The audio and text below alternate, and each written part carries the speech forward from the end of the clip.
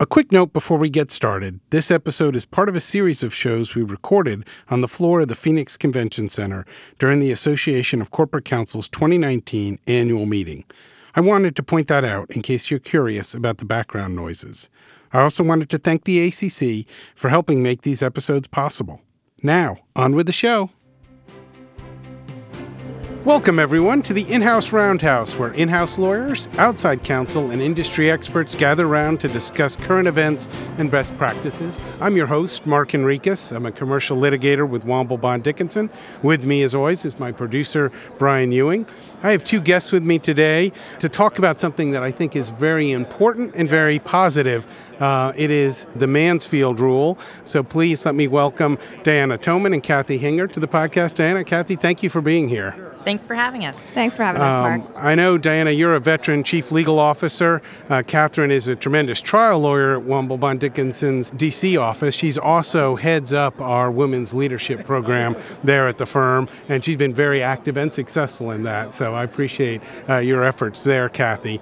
But if that wasn't enough, you've got important day jobs, but you're also real advocates of diversity in the legal industry. And I think that's hugely important. And I wanted to talk about something that I think is relatively new, only in the last few years, something called the Mansfield Rule. I know we've been talking about it at Womble Bond Dickinson. Womble is proud to be a participant in that. And I think other people, both outside firms, but also in-house departments, have been wondering, what is this? What can we do to improve our diversity? And it's gained a lot of momentum since its launch back in 2017.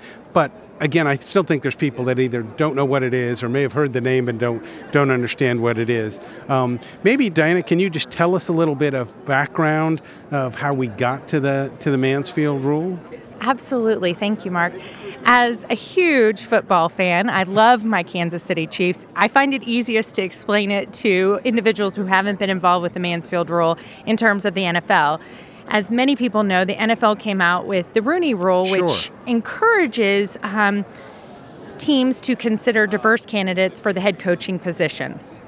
And in 2016, there was a diversity in law hackathon, and the winning idea out of that came with the Mansfield Rule, named after Arabella Mansfield, who was the first woman right now, 150 years ago, who became licensed to practice law in the U.S. And the idea was to encourage law firms to promote women within the firm. And as that idea progressed, because the focus of the diversity hackathon was women in the profession, it's a timeout. We need to do women and lawyers of color. So the pilot was launched in 2017 and encouraged law firms to consider any lateral or leadership positions. 30% of the interview slate or the candidate slate needed to include women or attorneys of color. This has evolved over the last 3 years, and it now includes LGBTQ plus attorneys as well as attorneys with disabilities. Gotcha. And then lastly, this year, which I'm thrilled to share, they've added a legal department addition too. So it's not only law firms being engaged, it's also legal departments holding themselves accountable and having a measurable, transparent way to do so. Gotcha. So just like the Rooney Rule, the focus is on that applicant pool and making sure you've got at least 30% that are in those categories. That's the essence of the rule? Absolutely. So it's no quotas. It's not like you must hire X. But the idea is when you level the playing field and you expand your candidate pool to have more than just, say, one woman or one lawyer of color, the likelihood that that individual will be judged or reviewed and interviewed based on their qualifications versus that person's the diverse candidate, that person's the female candidate, and is now looked at as one of 5 candidates, the opportunity for that person increases, and the likelihood is that they will have more chance of being hired. Gotcha. And I would just add that as we talk about candidates and applicants, the rule doesn't just apply to lateral attorneys that were being recruited as a sort of traditional lateral move. It also applies to our existing lawyers that already work within the firm. So we need to focus both on the new hires coming in as well as our existing lawyers who are already in the pipeline being considered for leadership positions within the firm and equity partner elevation. I got you. So when you're making partner selections, the Mansfield Rule says you're going to have 30% in that group. In other words, it's not just hiring, it also is going to be partner promotions. Yes, equity partner promotions, senior lateral hires, client pitches, and leadership positions, because we know that there's been a significant pipeline of diverse and certainly gender and attorneys of color pipeline coming into the legal profession, but actually ascending to leadership positions has been where there's been the drop-off. Gotcha. What does it take to be Mansfield certified? What's that process, and how many law firms have gone through that? So the number expands every year. I'm so thrilled to share that. We started out with around 40-ish law firms, and now we're well over 100 plus. Wow, that's great. Over 70 legal departments of big companies and small companies alike, supporting and showing their commitment to diversity in law. No, that's fantastic. Now, you mentioned that the legal department. I know that's a fairly new portion of the Mansfield Rule, right, to have legal departments involved? It is. It became effective in July 2019, and I'm really pleased. My company, under my leadership, was one of the first companies to sign on in the spring of 2019 Oh, that's great. to make that commitment. That's terrific. That's great. I'm glad to. I'd also add, Mark, on that, on the legal department's involvement, there's actually some more expansive ways that the legal departments can support the success and the mission of the Mansfield Rule. So while the law firms can follow the rule and make sure that we're reviewing the candidates that we need to be reviewing for promotion, once they're promoted, how are they going to succeed? And that's where the legal departments can really help. So the Diversity Lab has a couple of programs. They have a client forum. So if you want to participate as a legal department, you can send some of your in-house lawyers to participate in the client forum. And the client forum is an opportunity for in-house lawyers to meet with outside counsel who were promoted, Mansfield certified firms who promote their diverse candidates, then send their diverse candidates to get together with in-house lawyers. It gives them an opportunity to network with like-minded in-house lawyers, and there are success stories about business generation coming out immediately for those diverse candidates. No, that's terrific. That sounds good. There's also the Move the Needle Fund, which the Diversity Lab is sponsoring. So there's ways to monetarily support innovative initiatives and testing that the Diversity Lab is undertaking. So there's internship opportunities. So the Diversity Lab has sort of all these collateral support areas for the legal departments to participate in addition to doing it themselves. That's great. And I think for law departments, I think I've seen reference to both supporting members and participating members. Are those like two different tiers, or how does that work? Yeah, there's two different groups. So the supporting group was the group that committed to supporting the law firm's progress in the Mansfield role. So the client forums, as Kathy mentioned, and I'll just put a plug in for it. It was a fabulous event. I went, and I also brought one of my junior attorneys with me, and we shared insight about how we as in-house lawyers look for outside counsel, what our expectations of those relationships are, billing. So really tried to educate, because if somebody doesn't tell you these things, you find them out when you've been practicing 20 years. And this was kind of a way for us to share information and help our diverse attorneys have an edge in understanding how we hire them. And the second part was the networking. It was so much fun to get to know this diverse group of attorneys and how they're thinking, and to really hear how the firms are, whether or not they're really committed. And hearing that from these young attorneys or new to leadership positions was fabulous. So there's my plug for the client forums. That's great. And then the legal department edition. So there's over 70 lawyers that are supporting the Mansfield Rule. The legal department edition came about last spring and then was effective. The certification year is from July 2019 through July 2020. And this is the pilot of the legal department edition.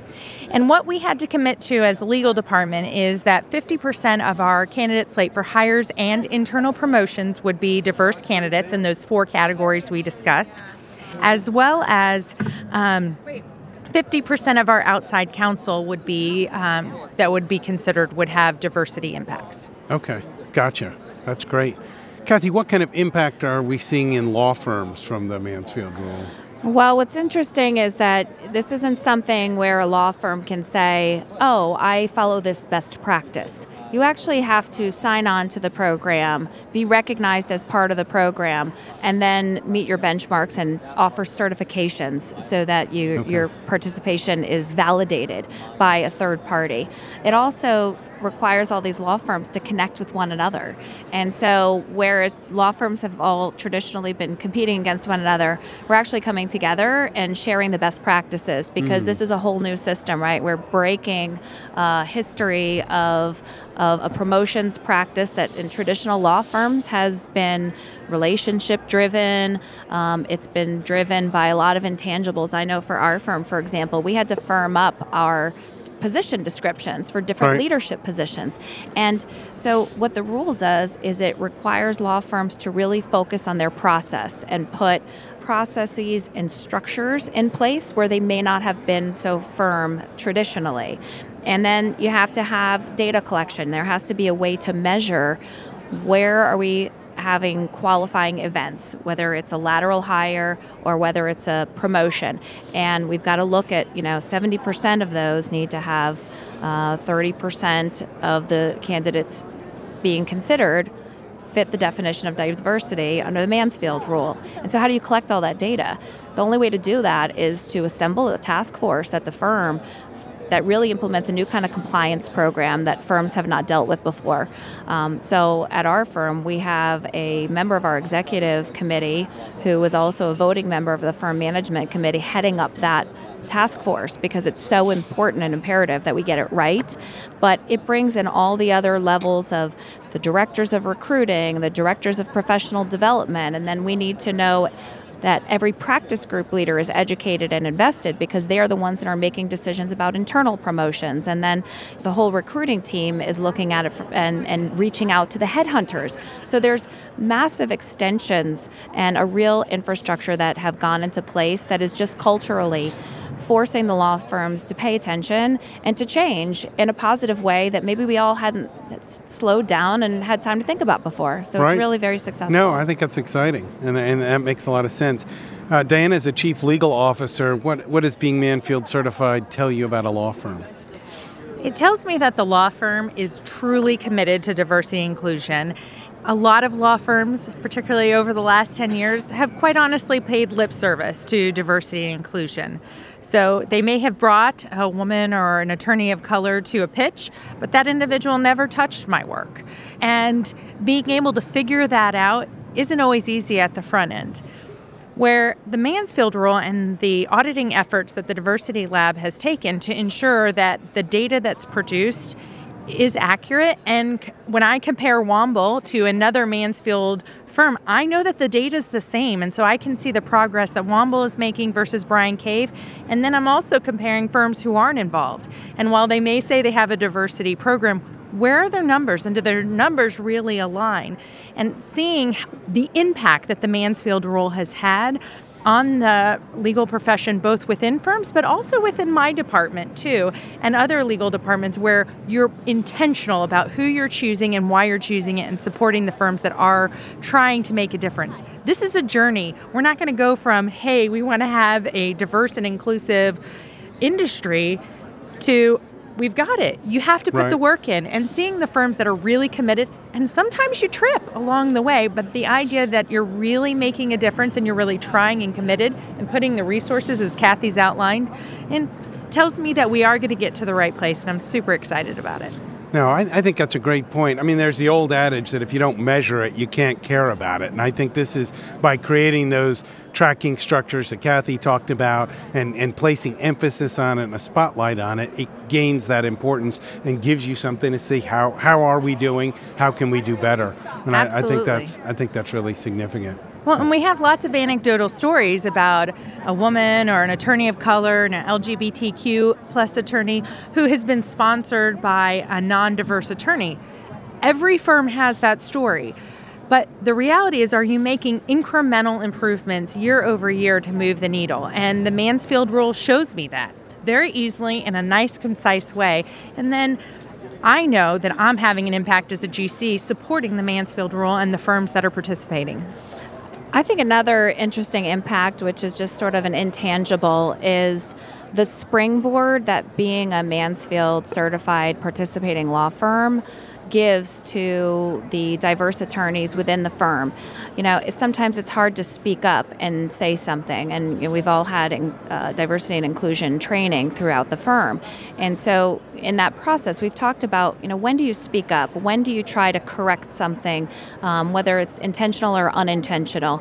And being able to, I think, all identify as, hey, we're a Mansfield firm. We're a Mansfield firm. We need to talk about this. I think it's helped to open the door for some of those courageous conversations that might otherwise be a little bit intimidating or daunting. And so I think it's just opened a dialogue that's just nice and refreshing and helps to create a comfortable atmosphere. Yeah, no, that's a great point, because I do think these can be awkward topics that I think some people, and probably particularly the older, more established, partners may not want to really talk about or focus on. And so to give you a framework for that dialogue can be a really important tool to say, look, we're measuring it, we're tracking it, let's do that. I think that's a great point. I know there may be other companies and organizations other than law firms that are interested. Are there opportunities for other people? In other words, can you take, whether it's the Rooney Rule or the Mansfield Rule, do you see other ways to expand the application of this? Because it really does seem like an innovative and impactful idea. Absolutely. So I think, as my company was really focused on moving diversity and inclusion forward within our company, the discussion went broader than that. If this is truly aligned with our values, then we need to make sure that our vendors and suppliers do the same thing. And we're doing the same thing, right? We can't just want it. We have to actually do measurable things and track what we're doing. And so not only did we do this, support the Mansfield Rule for firms, we've signed on for the legal department edition so that we can hold ourselves accountable, but also talking to your procurement team and saying, hey, here's how this is being structured. These are the expectations. And it might not be a pickup and, one size fits all, but it is getting the conversation started and how to approach it in a different way so that you can, move the needle forward, not only just with your own HR hiring practices or for our purposes, the legal profession alone, but much broader. Gotcha. It would be nice, Mark, if other industries outside the legal profession start picking up on this as well, because sort of a parallel issue that we discuss a lot is the lack of women and minorities on corporate boards. Absolutely. And there's just as many initiatives trying to improve those numbers as we have trying to improve the number of women and minorities in the equity partner ranks at law firms. So I hope that this catches on and that corporate America tries to adopt it, and maybe the publicly traded companies that are being focused on their social responsibilities and really wanting to be meaningful and have impact will start picking it up too. I think I think that's true. And I could see other professional groups, accounting groups, medical groups, engineering. I mean, there's a lot of areas where I think we see historic underrepresentation by women, and some of the other groups are targeting here, where I think it's potentially a very broad application. And in a way that brings attention, brings opportunity, while avoiding some of the, the quota idea that it creates a lot of resistance in folks. This seems like it's a much better approach, I think, with wider acceptance. So I think it's exciting. Absolutely. And as we continue talking about it and having these courageous conversations, we help support that. The accounting profession certainly has made a lot of strides in recruiting diverse attorneys, but actually retaining them and promoting them into leadership positions, they've struggled just as much as we have in the legal profession. Yep. And so something similar like this really could help evolve that. And I know that they're working on initiatives as well, but the idea of creating a framework that's transparent across various different providers is really helpful. And as their corporate clients are demanding that their suppliers be diverse and certainly inclusive, I think it can only benefit. I think that's great. I think you touched, when I asked you about the history and some of the kind of categories of diversity. I guess it started with women, and then we added racial diversity, then the LGBTQ plus and disabilities. Do you think, are there likely other categories that might be added in? Is there discussion of expanding that, what is diverse, going forward? And obviously some things change. I'm reminded there's some categories like LGBTQ plus that didn't exist 20 years ago. So that's evolving. Are the categories and the areas something that you see changing over time? I absolutely. I think the D&I journey is just that, a journey, and we need to continue to evolve. And I think the Diversity Lab has done a really great job at this, in that, the pilot was started with gender and ethnic diversity. The next year, they added LGBTQ plus, the year after that, disability. And I think that's going to continue to evolve and add more and more groups. But I think particularly with a D&I initiative or project, you really need to make sure that it's done right. And so building upon, if you start with 50% of your population and you get the foundation correct, then you can continue to bring in other groups and really make meaningful change. But if you try to include everybody that has any kind of definition of being diverse initially, you're not going to be successful. I found that internally with our own projects and movements for changing our culture to make it more inclusive and diverse, but also certainly within the legal profession. So, if you think about how companies in corporate America define diversity, it's much broader than these things. And I think each year, or maybe every other year, the Diversity Lab will continue to evolve that. But it's important for the law firms to get that tracking right. And certainly the difference between visual and non-visual diversity adds a level of complexity. And I think there needs to be trust within the legal profession that if you self-identify, that's not going to hurt you or, have you be chosen because of your diverse status.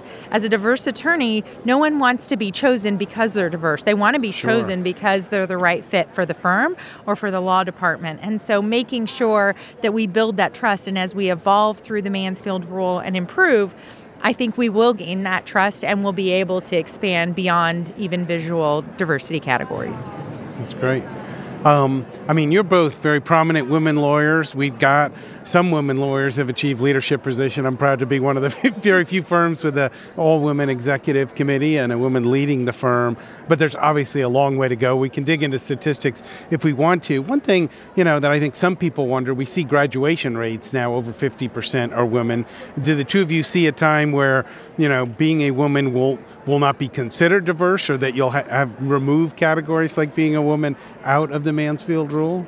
Well, Mark, I think for the foreseeable future that women are going to have to be included in the category of the historically underrepresented because we today are underrepresented in the equity ranks of law firms. So yes, there's 50% of the students coming out of law schools are women. About 47% of the new recruits out of law school into law firms are women. But when we get to the equity levels here in 2018, 2019, it's across the board at big law firms, about 20% of the equity partners are women. So we're going from 47% of the young attorney population being women down to 20% by the time we get to partnership elevation. And unfortunately, since 2006, we've only progressed 8%. In 2006, it was 12% of the law firm equity partners were women. So at that rate, we're looking at decades. Decades before we get to any kind of gender parity at the equity level. And the statistics are really worse for diverse partners as well, ethnically and racially diverse partners. And I think we're just starting to get the statistics about LGBTQ plus and starting to trend those lines because we're starting to be able to measure that better. But it's a very stalled career trajectory. And so the hope is programs like Mansfield and talking about it and the client forum and things like that will help to improve and accelerate that stalled trajectory. Gotcha. Yeah.